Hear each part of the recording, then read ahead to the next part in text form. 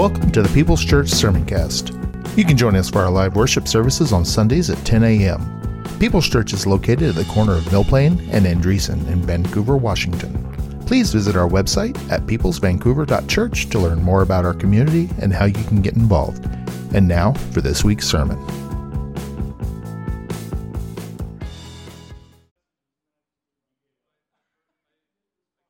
Thank you, Lord. Well, last week I started a message about the flow or the river of life that comes from us as the Holy Spirit flows through us. I'll continue with those thoughts. There will be a few of them working and where I'm going today. But I really felt I've got a two-week message. But I really felt the Spirit of God just impressed me this week on what I'm going to talk to you about today. That I want to talk to you about the hedge of protection for the believer. This came well before what I'm going to share with you in this moment. But I felt prompted by the Spirit of God that there is protection afforded you as a follower of Jesus that is far greater than anything you can do within yourself to protect yourself and your family. On Friday, I believe it was, Susan and I went up to the campground. If you haven't been there, you need to go up. It's a beautiful place. It needs a little work. They're working on it. And one of our dear friends, and Mike and Teresa's dear friend, he pastors the Grace Church in Longview, Washington, and Bob Giles is his name. And he had volunteered, he and his church, that they would install the whole roof. And, you know old buildings, right? It doesn't matter how much paint is on the outside or anything. And once you start pulling the layers back, it's like, yeah, that's what you find out. So a job that they were figuring in a few weeks is literally going to be several months. Anyway, long story. So Pastor Bob was up on the roof Friday. He's been up there for a number of weeks now, he and his men. And he tripped on a little something, stumbled, and went off the roof and fell on the concrete slab there and injured himself, broke his pelvis in a couple places, broke some ribs. We pulled in, and they said, "Did you see the ambulance?" And I said, "Well, yeah, I saw it." But they said, "Well, that Pastor Bob's in that ambulance going to Peace Health right over here." And so we prayed, and it's been kind of going out in the email with the preachers and all of that. And he's a beloved pastor in our group and our fellowship. He's on the missions board and that kind of thing. So there's been a lot of prayer going up. But in that, I went over and was looking at the building. And I'm not the greatest builder in the world, but there was enough there that I could see, wow, this is a huge project. And I saw where he went off. And I think it would have broke more of me than it did him if I went off there. But, they were worried about a concussion. He hit his head hard on the cement and that kind of thing. Really, what took place was the protection of God over his life. Yeah, he's got a few things broke, but it could be a whole lot worse. That's the testimony that we all have in various things of life. But as believers, it's part of the promise, it's part of the heritage of who we are, being people that have been washed in the blood of Jesus Christ. There's a spiritual hedge that we can live surrounded by, and I want to talk to you about today. God has a wall of protection promised for all those who believe on him, walk with him, and trust in him. Here's the sad point, is that many are not aware that there is a spiritual war going on all around them. I believe the Holy Spirit is literally shaking the American church to a reawakening, if you will, that we're in a battle. We're on the winning side. But a lot of times it's almost presented in such a way that, yeah, you come to Christ and all your troubles are over. Well, all your eternal troubles are over. You're going to heaven. But it doesn't mean now that you become immune or shielded from just the processes of life that happen. Bad things happen to good people. But that doesn't mean that the hedge of protection is not real. And I want to talk to you a little bit about that over in Ezekiel chapter 13. It'll pop up on the screen, but in Ezekiel chapter 13, verse 5, it says, "Thus says the Lord God, woe to the foolish prophets who follow their own spirit and see nothing. O Israel, your prophets are like foxes in the desert. You have not gone up." Here's the part I want, verse 5. "You've not gone up into the gaps to build a wall for the house of Israel, to stand in battle on the day of the Lord." Just so you know, the gifts, as great as they are, the offices, as great as they are, they're not perfect. We know in part, we prophesy in part. These, in Ezekiel's day, they were having some problems with some of the prophets because they were kind of prophesying out of their own spirit because of cultural pressure to say good things when there was some stuff that they needed to deal with. The Spirit of God was wanting them to deal with some things as a nation. But what happened in all of that, and just so you know, I absolutely believe the prophetic gift and office is still very much alive and operating in the body of Christ today. As a matter of fact, it seems to be at a higher level now than what I've ever known as a servant of God for over 50 years now. And I first started becoming introduced to the fivefold ministry many years ago. I won't go into the journey of that, but I will say there are tremendous men and women of God who carry a prophetic anointing upon them, who speak the heart of the Lord to people and to a nation. Apostolic anointing, it's strong today. It's stronger today. And I thank God for that. Well, part of this is what God was telling them, is that they didn't go up into the gaps, the breaches. It wasn't so much that the wall was imperfect in the way that it was constructed or designed. It's just that through the process of time, there were holes left in it. And instead of the people fixing the holes, they just kind of said, well, it's not really a big deal. I'm going to tell you, gaps in the armor aren't a big deal when you're not in battle. But as soon as you get towards the front line, those gaps become critical. I think what happened in the early 70s with Roe v. Wade and it being passed, I think there was a gap in the battle line of the church. It just happened. Nobody's paying much attention to the Supreme Court and all of that in that way. And anyway, that's another message there. But over in Ephesians 6:12-13, very familiar verse of Scripture, but he said, for we do not wrestle against flesh and blood, but against principalities, against powers, against the rulers of the darkness of this age, against spiritual hosts of wickedness in heavenly places.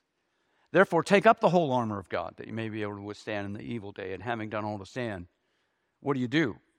You stand. That's what you do. Wrestling. It literally means in that Arabic word, it means something that's vibrating. It kind of carries this, like, just think of a big bell and you just hit it as hard as you can with a bat or something, and the bell just starts to vibrate. Wrestling. It means to strike someone with slaps. Please don't judge me, but I watch MMA from time to time. And out of that, there's a crazy competition, if you will, where big men, burly men, strong men. Yeah, you watch the same. And the contest is this: you stand there, and the other guy gets to slap you as hard as he can, and you just stand there. And then, if you survive that, then it's your turn to slap him. And it goes on until one of the big burly men can't slap anymore. I don't think I could take a love tap from one of those guys. I use that to just say, this is what he's talking about. It's not, oh, there's a little red devil over there with a couple horns that looks like Cast of the Ghost. No, you are up against, the church is up against spiritual, supernatural adversaries that are out to strike you and slap you silly. That's what you're up against. Those that have a cessationist view of the supernatural realm for the day that we live in, I feel sorry for them theologically in that way, because now you have to try to make sense on a natural realm in some things that are not natural at all. There's supernatural going on in life. Spiritually, a hedge is God's wall of protection. So when we start talking about a hedge of protection, God knows that. He knows that we're in ourselves, that we can't even fight against flesh and blood very well. It gets really messy. We're not equipped outside of Christ to deal with supernatural warfare. But because of Jesus, and because of his victory, and because of the indwelling of the Holy Spirit, it's not that you become a superhero in the supernatural realm, but you are not left defenseless. As a matter of fact, you're supposed to stand in a place and let the Lord fight through you. Most of you are familiar with the first part of the book of Job. Most know the first couple of chapters, and gets a little hazy on the rest of the book until you get to the end. But I want to go over to Job. Interesting thing. You know the story of Job, right? He was tested and tried severely. The enemy came before God and said, you've got your hand on him and I can't touch him. Read it on your own time. But over in Job chapter 1, verse 4, there's an incredible insight is afforded about this thing we're calling hedge of protection. And so I'm going to jump right in verse 4, and this is just jumping into the middle of Job's life and what his pattern of following God was. And so it says that, and his sons would go and feast in their houses, Job's sons, his family. They'd go and feast in their houses, each on his appointed day, and would send and invite their 3 sisters to eat and drink with them. So it was, when the days of feasting had run their course, that Job would send and sanctify them. And he would rise early in the morning and offer burnt offerings according to the number of them, the number of who? The number of his children, daughters-in-laws, his grandchildren. He'd offer burnt offerings according to their number. He didn't forget any of them, is what he's saying. For Job said, "It may be that my sons have sinned and cursed God in their hearts." And thus Job did regularly. Job was very much aware of the supernatural reality that operated in clans or in households or in generational things. I believe most gaps in our protective hedges happen when we made choices that left us open to the enemy's attack. But the good news is that you can allow God to build a 5-fold hedge around you and your family that the devil can't touch. I'll share some testimony about that maybe in the next, as we go through this all, what Susan and I have seen and have experienced. The Spirit of God does not always spare people from suffering and trials, right? If you've been around long, if you've read the Word much, you'll understand that principle. Peter said, "Think it not strange concerning these fiery trials, as though some strange thing has come upon you." Fiery trials just happening. But there's a difference between just the trials of life that just happen because we live on a broken planet, and those things that happen because there's an enemy spirit trying to destroy us or discourage us or get us to forget about God. We're not always promised to be spared from suffering and trials, but God's Spirit never abandons God's people. Come on, somebody. He promised He would be with you through it all. He always sustains and strengthens His people to endure every trial, and listen to this, and to be victorious over the enemy's attacks. That's the promise. That's part of what this whole thing this hedge is about. Part of this is you need to know your enemy and what you're protected from. A lot of times things are happening in your life, and some it's you need the gift of the Spirit of discerning of spirits. And that's another topic. We'll deal with that maybe on Wednesday night and stuff. But if you don't know how the enemy operates, it's easy to misinterpret. Well, that's just me, or that's just my boss, or that's just, and fill in whatever blank of difficulty you're dealing with. Well, it may be that you need to be in a place of spiritual warfare and start building up the gap, putting up the hedge, letting the Holy Spirit put a hedge around you. Know your enemy and what you're protected from. I'm going to give you the top 20 characteristics of Satan and his demons found in Scripture. Now, this is not a comprehensive list, but it's pretty thorough.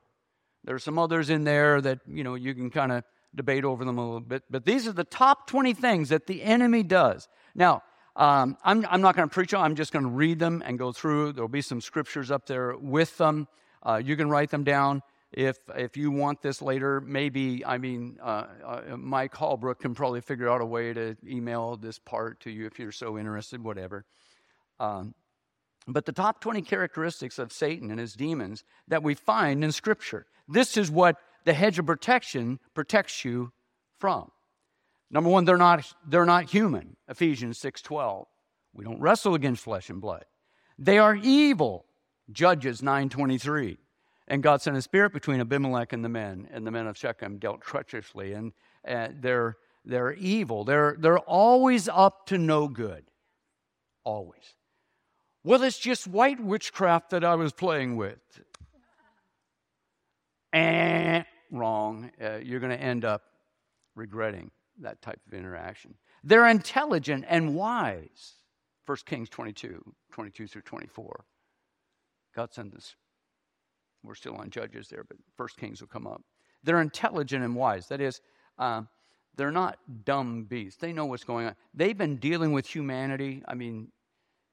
You're around this place for 60, 70, 80, maybe 90, 100 years. They've been around for millennia.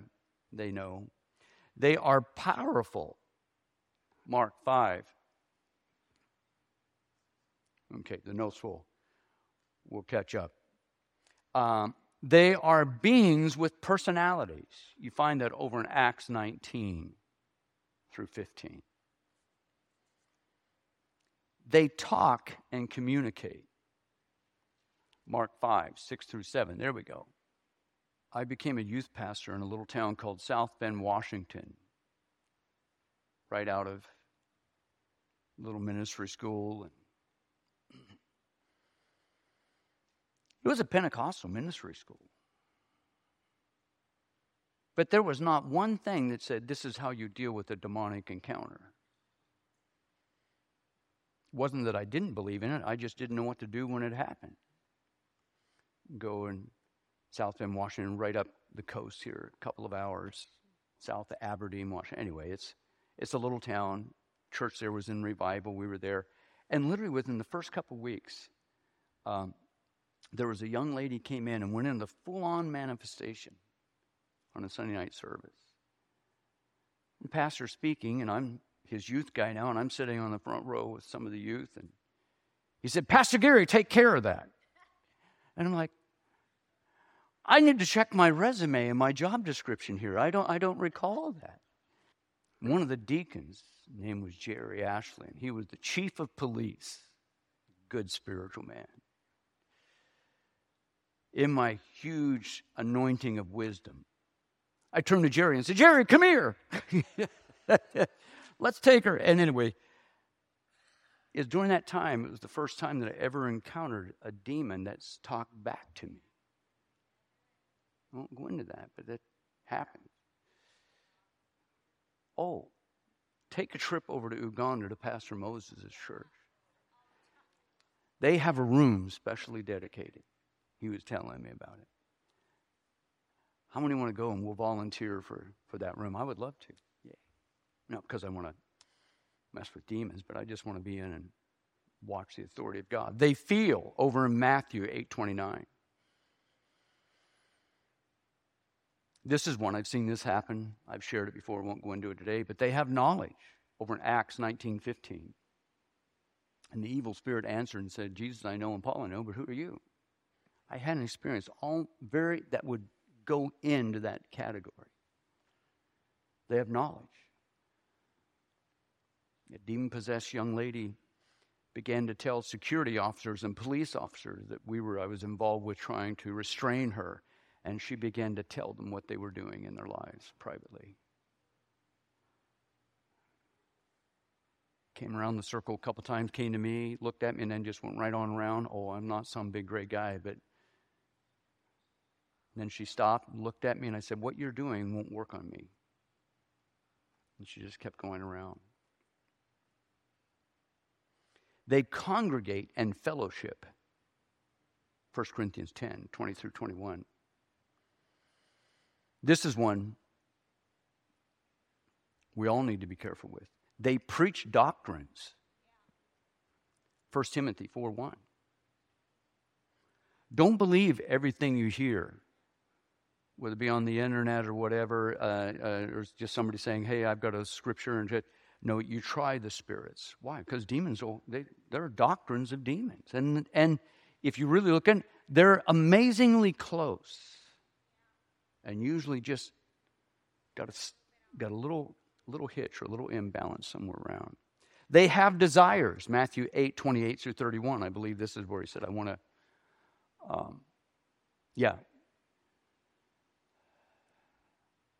don't cast me out. Let me go into the hogs. They knew what they wanted. They knew what they wanted to do. They have a will.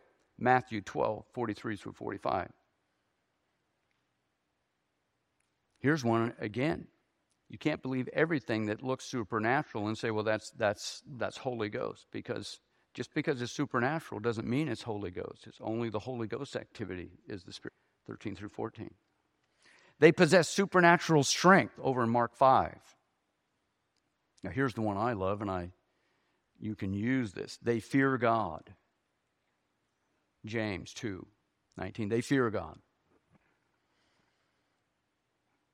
When you start declaring the blood of Jesus up under the anointing over a demonic encounter, and I don't mean somebody who's demon-possessed, but I mean a demonic attack upon your life, you need to get yourself up under the hand of God and the blood of Jesus like never before. They fear that they cannot cross the bloodline. I don't care how much they lie to you, they can't. They travel. Mark 5:7 through 12. I can't say I've dealt with every one of these because I haven't, but as I was going through these, a number of these, particularly in the time in the mission field, I did deal with it. I didn't even know what I was dealing with, but now I'm older and know the word more and all that. I look in, I'm like, oh man, I remember. I remember when that's happened. They travel. I kept running into the same spirit in the Yukon Territory. And I thought it was just likeness and kind and same thing. But I'm convinced now I was running into the same spirit. Going to these little villages and dealing with Tlingits, people that were being brutalized, dying in their 40s and 50s because of generational curses and all of that. They impersonate people. 1 Samuel 28. Well, I used that a few weeks ago. Oh, I love this one. They know their fate. Matthew 8:29. You got that one. And suddenly they cried out, saying, what have we to do with you, Jesus, you Son of God? Have you come here to torment us before our time? Go in the last several chapters of Revelation and let it just bathe your spirit. They know what's coming. That's a lot of times, you see there. I think that's one thing that's happening in the world right now, and in our nation, but in many nations, is that the enemy knows. Nobody knows the time or the hour that Jesus is coming again, but he knows better than we do, I think, that the time is shorter than what it has ever been. And so this uptick, this increase in demonic activity.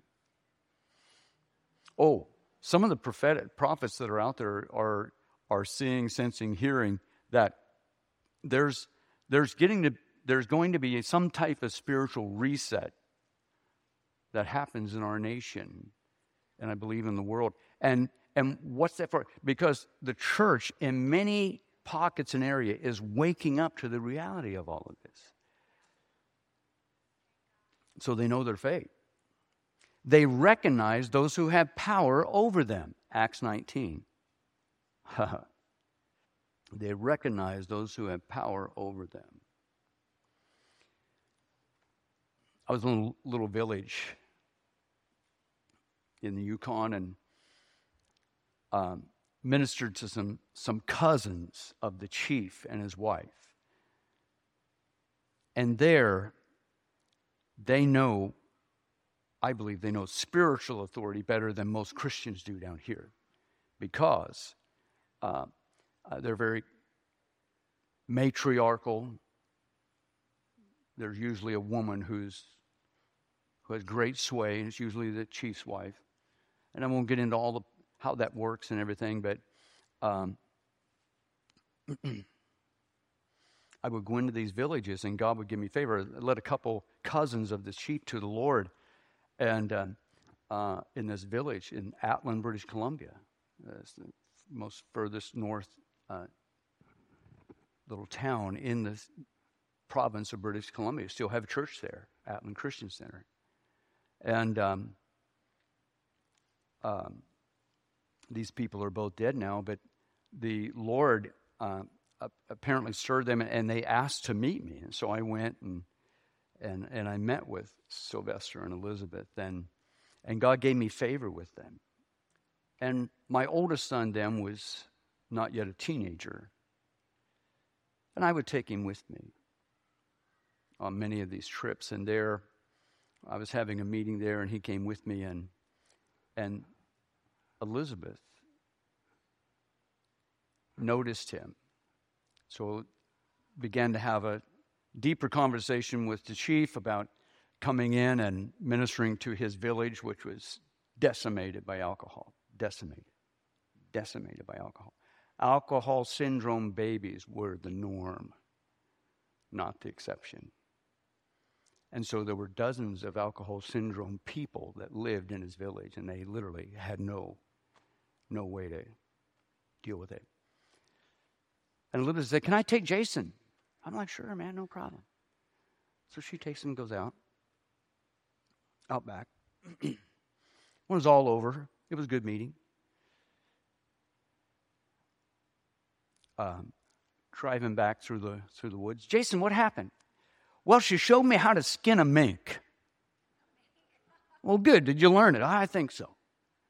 She took me out to they had these huts. They smoked salmon. And then he said, "Dad, it was kind of weird. She took me to this other hut where they would build fires and burn."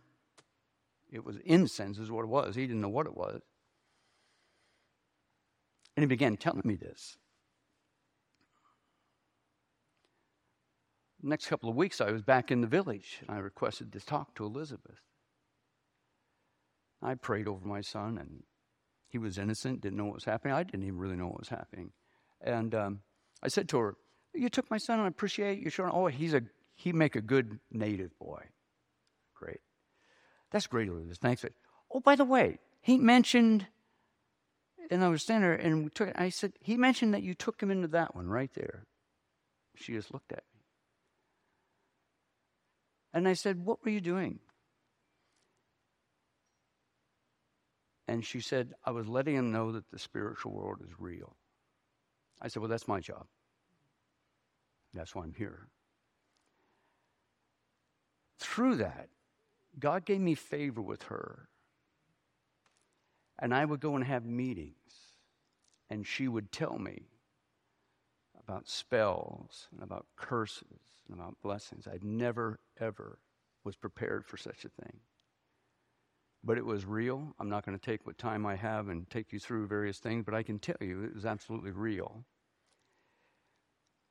Through it, I said, "Elizabeth, you've got things going on in this village, things going on in your body, things going on all around this place." And I said, "It's spiritual, and it's because you're opening doors." And you're key. You're key in this place of what's going on spiritually. And she said, Pastor, help me. It's one of the greatest things that happened when I was in the mission field, when she asked for help. And I said, absolutely, the Lord will help you. And we began to go through and develop ministry, I won't even say techniques, they weren't, just ministry ways to deal with people that were bound for as many generations as they could remember. Their grandfather and their dad, and every one of them died of alcohol poisoning usually, or froze to death in a drunken stupor, on and on it goes. Died of tuberculosis because of. And within 2 years, the Canadian government reached out to us and said, what are you doing in Atlin, British Columbia? And I remember, as one of the representatives, I can't even remember what place it was, and I said, well, you don't want to know. Well, I'll tell you. We both kind of laughed. And they said, why? And I said, because it's not a program. It's not a modified 10-point. And 10 points is good. All those kind of programs are great. You know, it's not any of that. And they let me be. And they offered to give us money and resources, which I refused to take. But I remember it was one summer, in the middle of the summer, they wanted to have a party. So they shot a moose. Went out and they barbecued the moose, and we were all there, and we were baptizing people. And I was so young then, I didn't realize really what was taking place. The party was, they were celebrating that for 30 days, no one had been drunk in the village. None of them alive had ever seen that. The enemy recognizes those who have power over them. It's not my power, it's his power. But at some point, that power needs to be accessed again by the Church of Jesus Christ in America, and not just on foreign soil. Now, I know this may seem strange to some of you, the message, and I understand that, but I've been here a year, and I figure, hey, I'm going to give it a shot if you can't handle it, but I think you're able to handle it very, very well. But this is something that's not talked about very much on Sunday morning. But I'm talking to you about the reality of why you need a spiritual hedge around your life. This stuff isn't just in Uganda or any other place. It's all over everywhere to humanity. They're responsible. The last one is, they're responsible for every evil known to man. Ephesians 6:11. The devil has come to steal, kill, and destroy.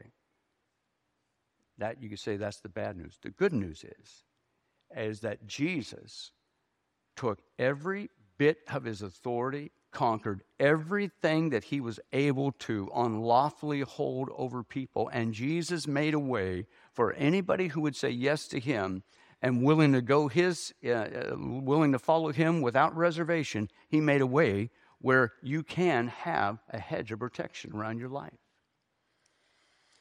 In over 5 decades of ministry, the number one biggest thing that I've dealt with, on and on it goes, with churches is not buildings and not budgets and not splits and not problems. It's people who have families that are falling apart and children that they don't understand why it's happening.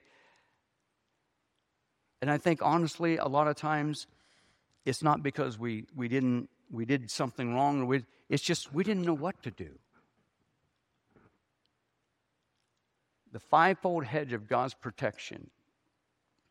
I'll preach the second part of it next week, but I'm going to finish up about what Job found in his life.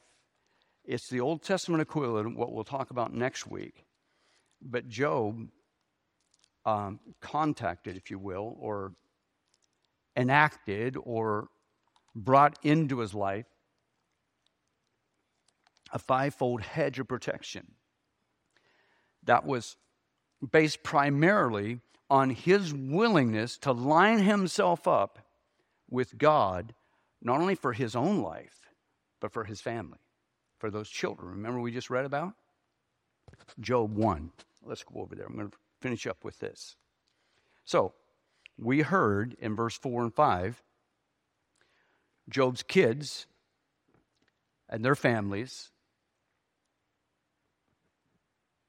would schedule parties at each other's homes. Life has always been the same. People and families have always congregated and gotten together. But Job knew within inside of him that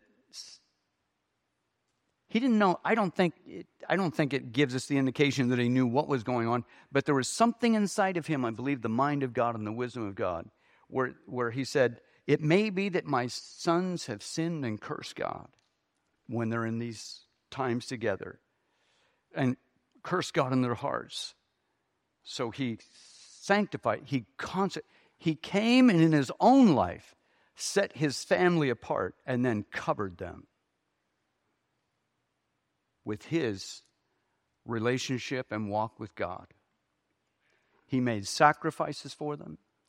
He prayed, and I'm going to go through the 5 things that are there we'll find in a few other verses. But before we get out of that fourth, fifth verses of Job 1, Job knew in his heart. So, everybody's responsible for their own walk with God, right? Sure they are. But I'm going to tell you an amazing mercy of God is that God provides each one of you. And I'm going to start with the men because I believe it starts there. Now, if you're a single mom or if you're a single parent, just hold on. There's no discrimination here. You just deal with the reality of life. But in what we would call the nuclear family unit, that is a man and a woman, a husband and a wife, and children, and eventually grandchildren, and all that. The man is the one who primarily needs to take that spiritual place of leadership. I think that is what is broken down in the American culture, and indeed in almost every culture, except some of the Asian cultures and the Eastern cultures still have it. But boy, the Western cultures have been decimated. Do you think that's just because we become so sophisticated? No. That's because there's a demon that says, I know the way to break them better than anything else they do. I'm going to remove Dad out of the picture. Job was not removed. He said, I don't know what they're doing. Oh, by the way, if you so think that you know everything they're doing, I've got a special prayer line for you right over here. It's for those that are... Yeah. We get together now with our kids, and they're grown. And the great thing is that they have kids. We just ready to graduate. And now I get to see, the law of reaping and sowing is absolute. It's just absolute. A couple weeks ago, we were down Seth, my oldest grandson was graduating from high school. And we hadn't seen him in 4 years. And I got to keep moving, but we hadn't seen him in 4 years. So they were, 12, 15 years, or 12, 13, 14 years old when the last time we saw them. And I remember Jason saying, boy, Dad, the kids are growing. And I'm like, yeah, we're going to get out of Texas. We'll come. Well, we finally went down for this. But I remember Jason saying, Brooke, our granddaughter, and she was a little blonde, tow-headed girl and sweet. And Susan watches the Facebook. I don't. And he said, Dad, she's grown up. She's 16. We show up. She's taller than I am. This beautiful young woman walks up and hugs me, and I'm like, oh, man, California's a crazy place. It is my granddaughter. And I remember taking Jason aside later, and I said, son, you got a shotgun? You need some more ammo. We just laughed. It's a sick family. I know. I said, son, I know you are, but I'm going to tell you, you need to pray and stand in the gap. And his wife, Heather, I led her to the Lord many, many, many years ago. And she's the spiritual glue thing there. Job was doing this, and it said he did this regularly. Could you shut the music off, Mike? Thanks. And I'm going to try to not keep you more than another 10 minutes. Go over to Job 1:9. Going to go through it real quick. 5 things. So Satan answered the Lord and said, does Job fear God for nothing? Have you not made a hedge around him? This is where we get the hedge. One of the places. Have you not made a hedge around him? God, you're protecting him. Listen to this. Around his household. What Job was doing in verses 4 and 5 was doing something in his household. Oh, Job was a good man and all that stuff. We're not going to get into that. But he was doing something that the enemy said, you've got not only Job protection, but there's a wall around those kids. And they're not perfect either, but there's a wall that's around them. I can't touch them. How many want that? For kids, grandkids, yay, great-grandkids, for cousins, nephews. And so he goes through it. I'm just going to read it, and I'll tell you what I think are the 5 points.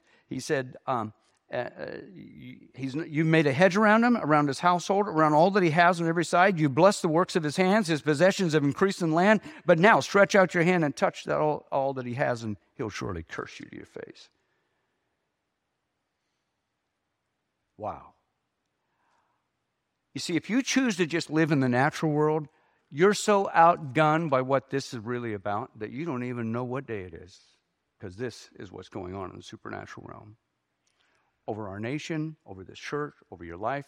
I don't mean that to strike fear, because there's no reason to be afraid. Greater is he that's in you than he that's in the world. But there are 5 things. A hedge. That is, it means to entwine, to shut in, to fence. That's what God did. God took, and in the Spirit, created something that was impenetrable for the enemy to get through to lay a hand on Job.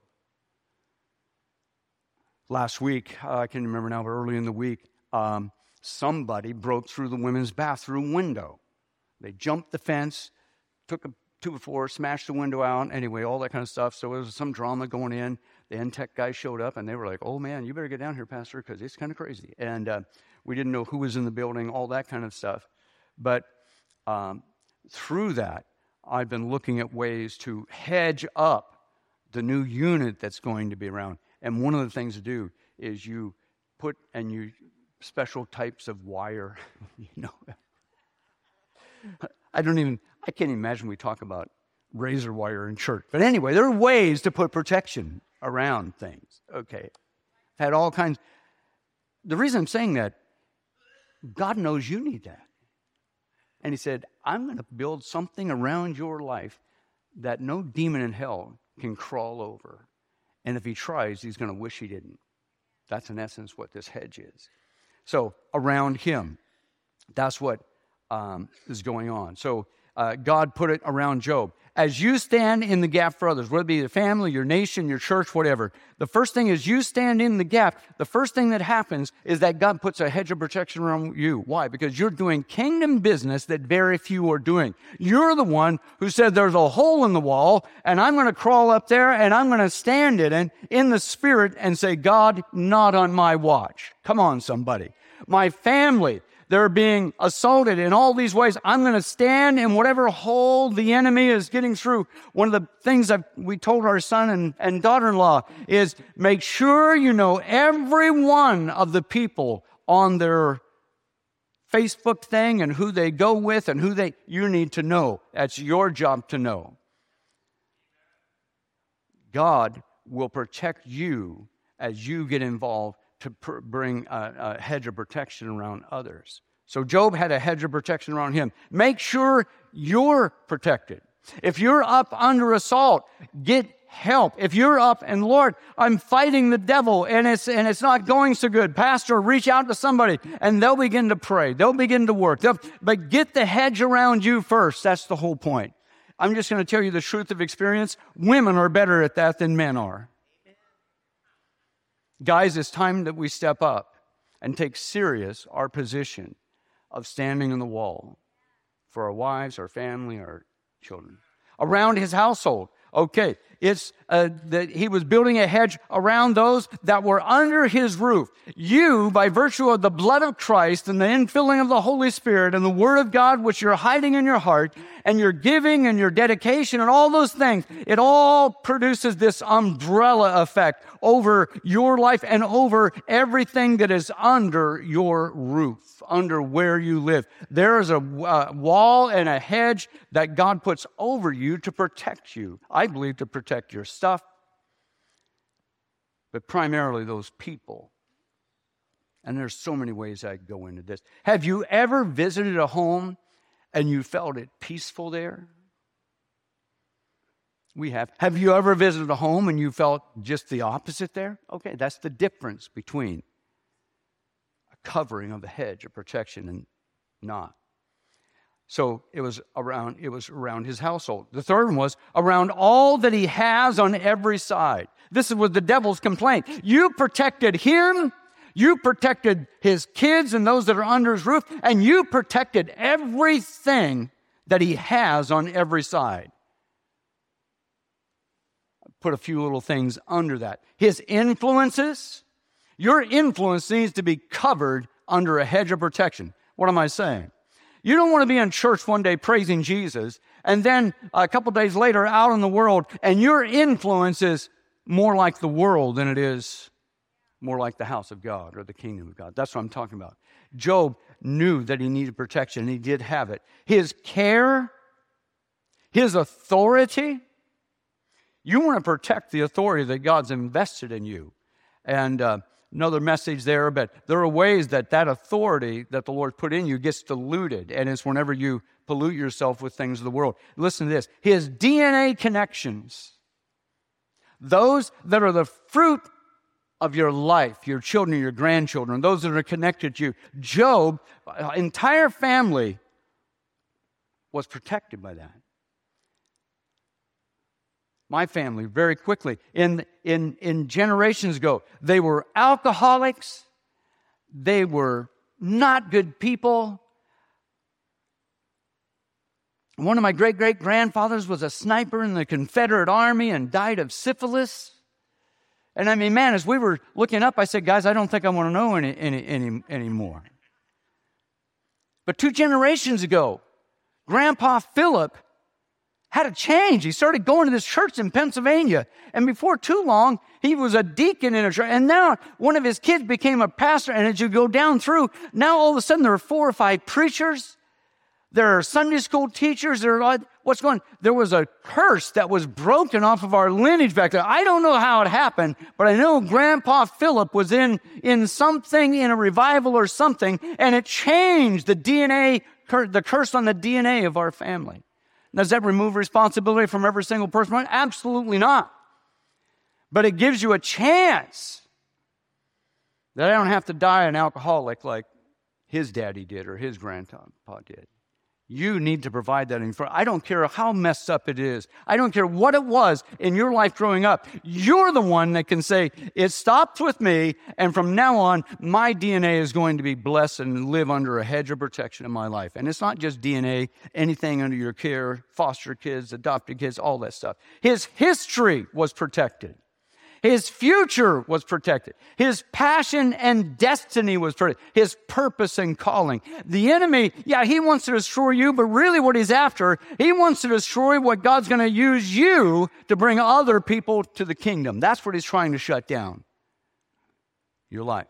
Job, devil said you put a hedge around everything and all that he is on every side. Around his work and career. When you come up under an attack in your business or on your job or whatever, you need to begin to take a position, Lord, I need the hedge of protection around my way that I make a living.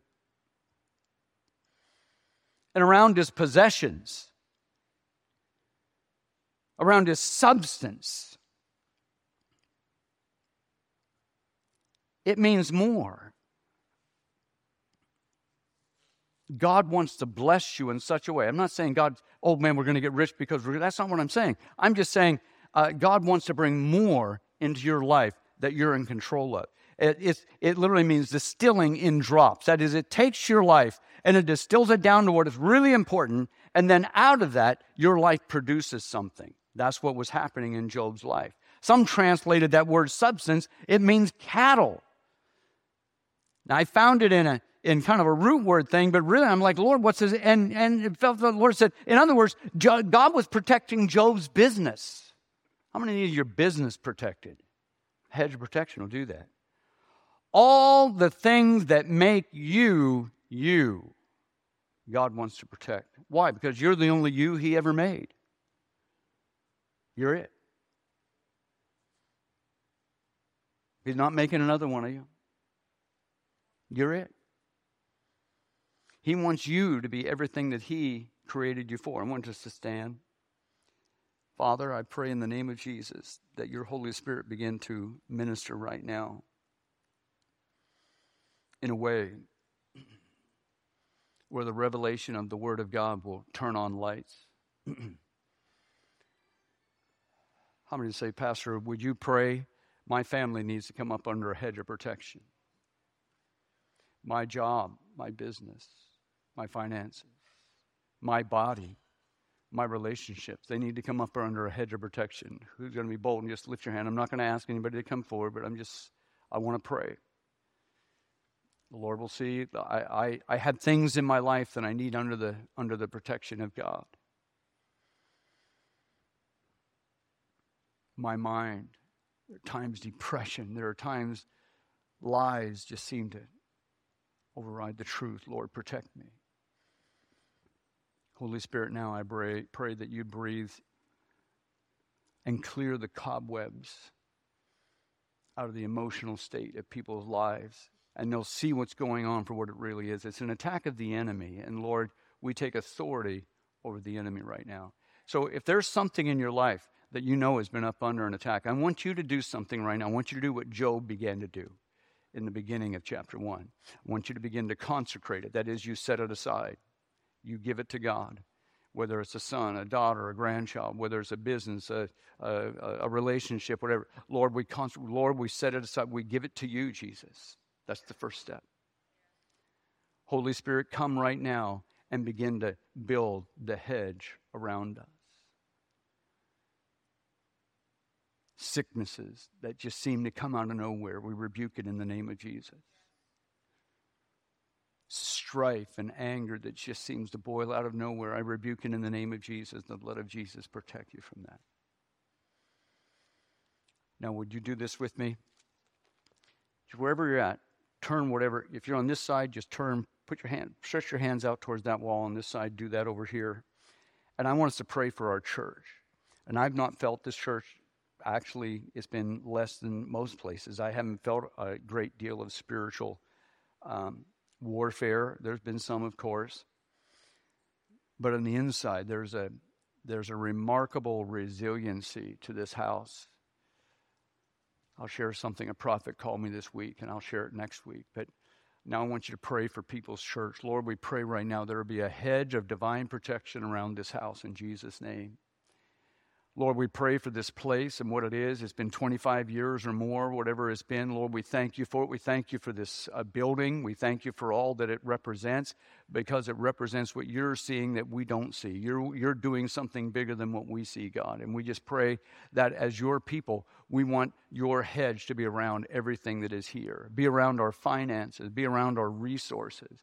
Lord, be around this building. It's where 3 congregations meet almost every day of the week in this place. There's tremendous things going on, Bible studies and recovery grief groups and all types of things going on. And Lord, I just pray that this place will be a safe place. As the people come on that day, you just have the parking lot thing and the Boys and Girls Club come, that this will be a house of life to the city, a beacon, a light and salt in our town, in Jesus' name. Lord, touch us. Now I want you to just lay your hand on somebody next to you that's not connected to you. That is not your family, not your husband, not your wife. Just lay a hand on somebody else and just begin to pray right now. Begin to extend your hedge of protection. Say, Lord, protect my brother, protect my sister. Lord, whatever's going on in their life, I pray they come up under the blood of Jesus. Just begin to minister one to another like that for just a moment, would you please? Just begin to pray out and lift your voice a little bit.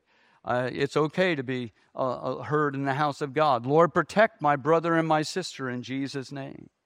Lord, I pray a hedge of protection around whatever's going on in their life right now, God, around their kids, grandkids, extended family. We pray over them in Jesus. Thank you, God. Thank you, Jesus. Ha ha. Thank you, Lord. And I'm going to be real selfish about this one. Would you pray for your pastor and his wife? We need it. No, I'm serious. We need it. Pray for us. Lift us up. We pray for you every day. Oh, God is good. Thank you. I'm just going to dismiss you. Be friendly.